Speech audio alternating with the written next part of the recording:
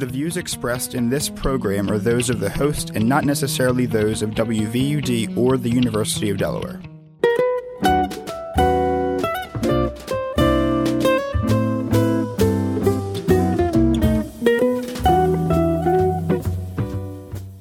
WVUD and UD Information Technologies present Campus Voices, conversations with University of Delaware faculty, staff, and students about their teaching, research, service projects, and other interests.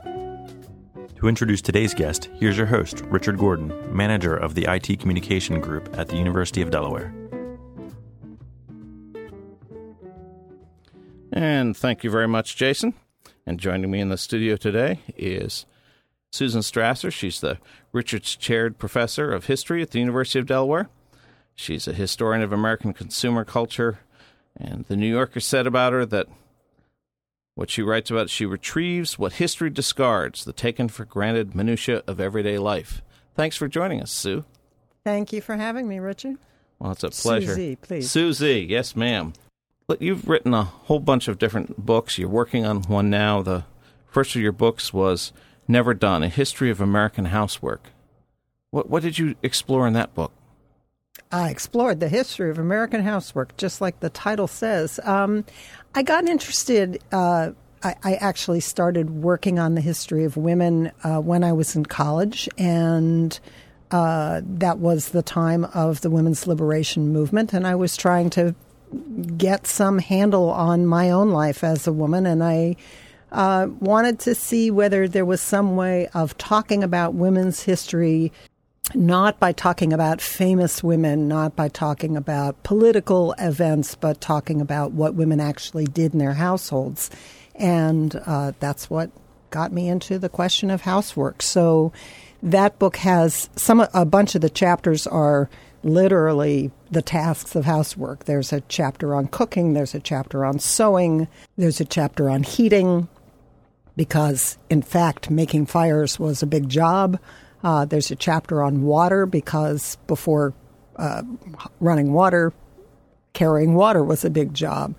Chapter on laundry, I don't know whether I said that. And then there are some other chapters that are about ideas about housework, and it ends with a kind of epilogue that talks about life today in the context of the stuff that I talked about before. Americans' view of housework has changed over time, hasn't it?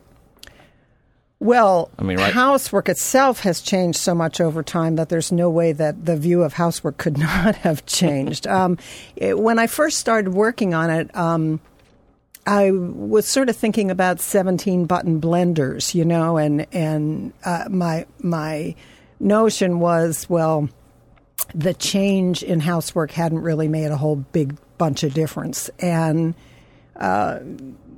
once I really ran into indoor plumbing and electricity and gas, as opposed to having to carry water and make fires for every task that had to be done, I had to really confront the fact that housework really had changed quite a lot, and that it had made a huge difference in how much time it took to run a household. I'm just thinking off the top of my head here, but I'm wondering how much of a role has household technology played in changing women's role in American society and in the workplace? Well, it's made a huge difference in that it no longer takes at least one person working 24/7 to just keep the household running. But the other thing that I tried to talk about was how this household technology and the things that were made for the household changed the economy at large, and the way, I really came, as I worked on this book, I really came to see the history of housework as a lens for looking at American economic development in general. Which we can sort of use as a segue to talk about your next book, because in the book about housework, Never Done, I think one of the things you talk about, sort of the prize appliance at one point, was that new Maytag washer and dryer combination. And your next book was Satisfaction Guaranteed, The Making of the American Mass Market. And I think that was probably one of the areas where advertising made a mass market was in things for the home. Well, absolutely. And all while I was working on the housework question, which was really both my dissertation and my first book, I always thought that my second book would be about advertising. Advertising seemed right next door. It seemed like I was always trying to draw a line. No, that's for some other project. This is right now I'm talking about the housework. Because so much of it was about product introduction, whether big ticket items like washers and dryers or processed foods, little things that people used every day. When I started working on advertising, I discovered that advertising was really only the tip of the marketing iceberg, and that what I was really interested in was the whole marketing process, the whole distribution process. So some of that book, Satisfaction Guaranteed, is about advertising and marketing campaigns, but much of it is about the relationships that consumers had with retailers, that retailers had with wholesalers, that wholesalers had with manufacturers, and the ways that branding and the news-style advertising that came in at the end of the 19th century really upended those relationships. In the mid-19th century, wholesalers were really in charge. And let's say they wanted to sell white soap, they would put out bids to manufacturers, to soap manufacturers, to get an idea of where they were going to buy their soap from, and then they would promote that soap to the retailers who would promote it to the customers. But once Procter & Gamble started advertising Ivory direct to the consumer walked into the grocery store and said, "Mr. So-and-so, I want that new Ivory soap." And then the retailer said to the wholesaler, "Where do we get that Ivory soap?" And the wholesaler could only buy it from Procter & Gamble. So that whole direct-to-the-consumer advertising, which really came in at the end of the 19th century, shifted the power in the distribution process from wholesalers to the manufacturers. Because the manufacturers were now finding, as mass media improved, that they could reach directly out to the consumers. Precisely. I have to admit, as you're talking about Ivory soap, one of my favorite old New Yorker cartoons is a picture of you've probably seen of a pool, and all these advertising executives are all upset, and the caption is, "The day the cake of Ivory soap sank." I mean, that has nothing to do with getting clean, but that was part of their original marketing, was that it floats. Yeah. It floats. Part of one of the slogans. 99 and 44 100% pure was one of the slogans, and it floats was the other. 99 and 4 100% pure reminds me of how Subaru is marketing its cars now. On the back it says PZEV, partial zero emission vehicle. Doesn't say reduced emissions, it says partial zero. So what are some other examples of things like that you can think of that particularly marketed to the household of campaigns that really reached around the manufacturing process and went straight to the consumer? Well, the book opens with a discussion of the Crisco campaign. Crisco interested me in part because I'm a pie baker, and I don't use Crisco anymore, but at that time I used Crisco in baking pies, and I wanted to work with a product that I actually used. And in part because Crisco, which was introduced in 1916, was introduced with the biggest, fanciest marketing campaign that had ever been seen. And so there was quite a lot written in the trade publications about the Crisco campaign. The Crisco, it involved advertising. It involved some home economists who went from city to city and held Crisco cooking schools. Crisco was adopted by particular institutions, some railroad companies and stuff, and they advertised that. They were advertising that this railroad was baking only with Crisco. Exactly. But my favorite was that because it was a vegetable shortening, they advertised in the Yiddish and Jewish press because it was something that it was a substitute for lard, which kosher Jews couldn't use, and the ad quoted some rabbi saying that the Jewish people had waited 4,000 years for this product. I wonder if manna from heaven would have been flakier if it had been produced with Crisco. I'm certain. I'm sure they didn't go that far in their marketing campaign. All these different things you've done are relating to, as you said, the public and the private. And the next thing you did was one that I think it's when I first met you, when you were working on this book, Waste and Want, A Social History of Trash. And for example, as we were waiting to come to the studio, we had a conversation about plastic bottles. Well, all while I was working on Satisfaction Guaranteed, it was during the 80s, and there was a series of environmental events, let's call them. The chemical spill in Bhopal, India, the garbage barge roaming around American waterways looking for a place to dump. 3 Mile Island, so there was like this series of environmental events, and I, like everybody else, was getting more and more interested in environmental issues. It occurred to me that so much of what these books that I'd written were about was the introduction of products, and that the next thing to work on was really what happens after you're done with them. So I started investigating trash, reuse, recycling. And probably the most interesting thing that I found was that what we think of as recycling and what we think of as reuse really were just what everybody did before late industrialization.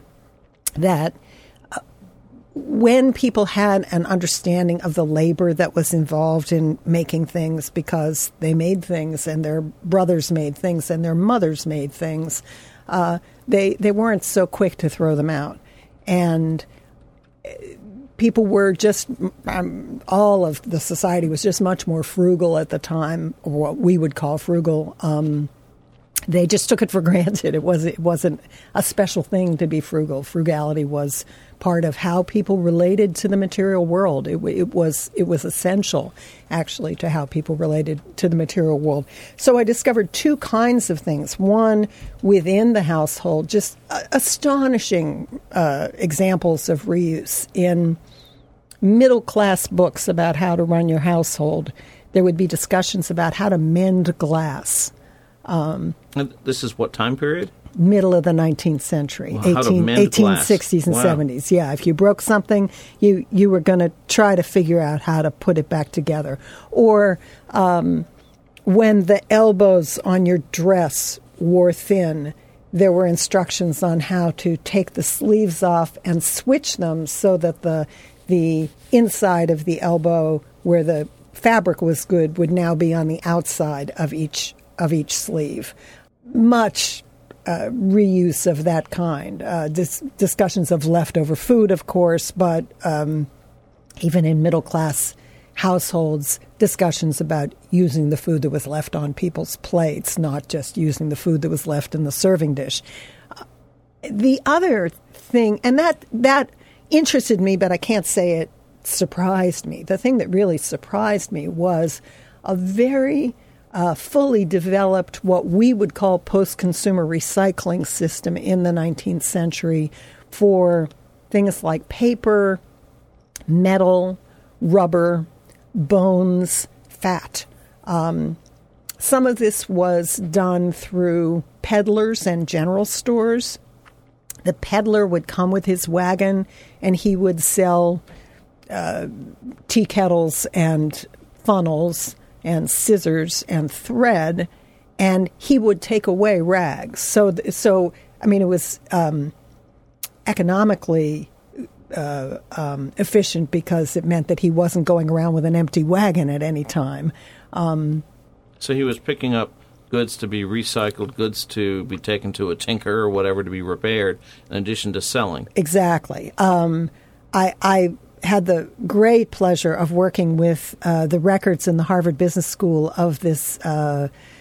They called him a master peddler, but I would call him a wholesaler and manufacturer of tinware. But he had a bunch of peddlers working under him, and he kept these lovely little notebooks that were kind of pocket size, so that's what they have at the archives. These original records. These original records, these little notebooks. And he was as interested, and maybe more interested, in finding outlets for the used stuff that he was taking in as he was in finding manufacturers of goods that he could give his peddlers to sell. So he was working both ends of that all the time. And we fast forward to the 1980s, and my father, to be eccentric, would whip out his darning at meetings. That's pretty eccentric, Richard.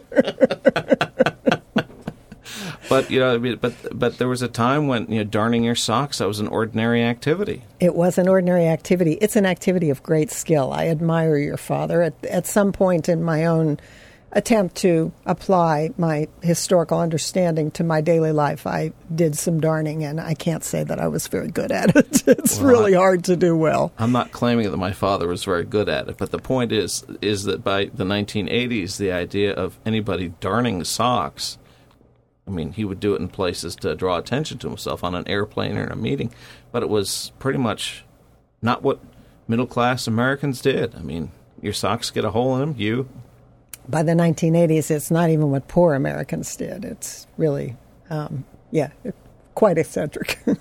Let's talk a little bit more about the idea that, we all think that, recycling is a hip, green thing from the 21st century, but it's really, this recycle movement is sort of the tail end of a period of throw-it-awayness, if you Absolutely. will. And before, when municipal solid waste collection was first established in cities, there was source separation and recycling. They were recycling different things than we recycle now. Not completely different things. Paper and glass, yes.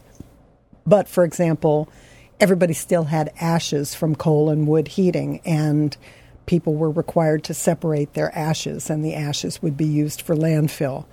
So that kind of source separation existed from the very beginning of solid waste collection in the cities, and then as the landfill came in as the main repository for waste, it became more and more conventional to mix everything up and put it all in the landfill. And it wasn't until people started worrying that the landfills might get filled up that the source separation started again. Yeah.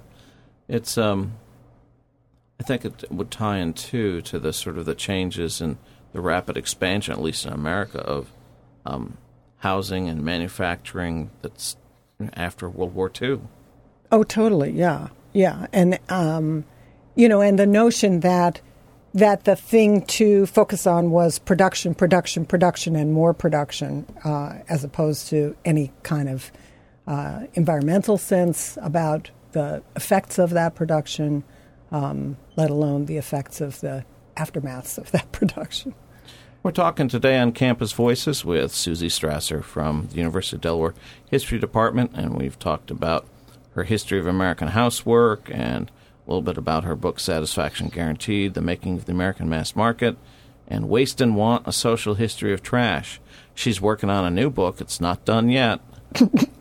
Right? Hardly. Called A Historical Herbal, Healing with Plants and Developing Consumer Culture. There's so many different ways to go here. This is not just a history of these medicines worked, these didn't. It's about how it fits in with the whole consumer culture in America. Absolutely. When I first got interested in herbal medicine as a historical topic, I I really wasn't thinking. I thought of it as a brand new thing that I was doing. I think of the 3 books, Never Done, Satisfaction Guaranteed, and Waste and Want, as sort of a trilogy. A friend of mine said after Waste and Want was published, well, now they can put them together in a box set. And so, it was, I had gotten interested in herbs as a totally non-historical thing, as a totally, hobby kind of thing. And I thought that I was going in some new direction. And then I started seeing the connections. And the first connection is when I was talking about Never Done a few minutes ago and listing the chapters. There's a chapter on sewing. There's a chapter on cooking. There's a chapter on laundry. There is no chapter in that book on nursing or on caring for the sick. And I feel now that is a real lack in my understanding at the time. I now understand from working on this herbal medicine thing that American women had as one of their very major household tasks taking care of sick people, and in fact making simple medicines from garden plants. So there's that connection. Many of the commercial medicines of the 19th century, what are usually called patent medicines, although most of them were not actually patented because they would have had to reveal their formulas in a patent.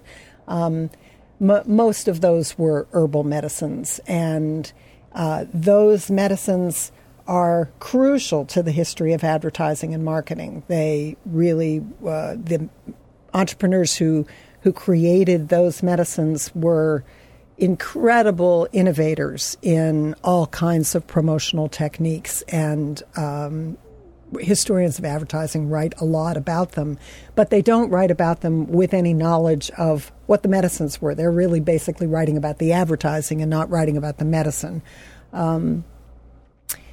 And then I also discovered that, like rags and bones, medicinal plants were traded to general stores and to peddlers, so that and that's how they got out of the Appalachians into the drug markets of the Northeast. I had the exciting pleasure of working at the University of North Carolina and the North Carolina State Archives with the records of a wholesaler and general storekeeper named Calvin Coles, who for 10 years before the Civil War he would collect plant materials, roots, flowers, leaves from these general stores where they'd taken them in trade, and he would market them to northern drug companies. And of course his business disappeared it fell apart during the Civil War because he couldn't anymore ship to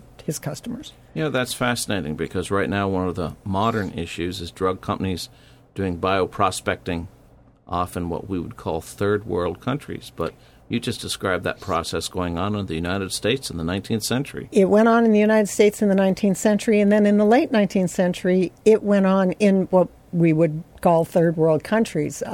There's a fascinating story about the Parke-Davis Company sending a young biologist named Henry Hurd Rusby to Colombia to seek out coca plants, and Parke-Davis was promoting coca products, especially cocaine, as a painkiller for quite some time, and they were very distinctly sending people to South America to find them. Well, we've got just about a minute left. Let's see. It's all these different things that you write about. It's at first it sounds like they're bouncing around from topic to topic, but you convincingly related them all together to me over lunch last week. Well, to me, they're all about different ways that the lives we live in, our private lives and our households, connect to economic life, to industrialization. And so it's sort of about the intersection of the public and the private. Someone once asked me, I once said that, and I said, I sort of feel like I'm I'm looking at the economy through the kitchen window, and someone in an audience once said, "Which side of the window are you on?" And I realized I'm on both sides. I like to go on both sides of the window, look at the domestic through the lens of the economic, and the economic through the lens of the domestic. Susie, thanks so much for coming in and joining us. A delight. Thank you.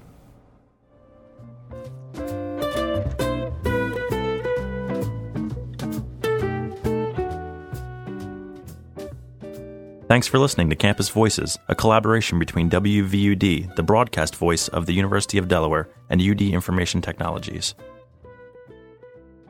The views expressed on this program are those of the individual guests and do not necessarily reflect the official views or policies of WVUD, UD Information Technologies, or the University of Delaware. For more information about Campus Voices and to find archive copies of this and other episodes, visit our website. Using all lowercase letters, go to www.udel.edu/campusvoices. We invite you to tune in every Thursday morning at 8:30 for Campus Voices on 91.3 FM, WVUD, and WVUD HD1 Newark, or online at wvud.org.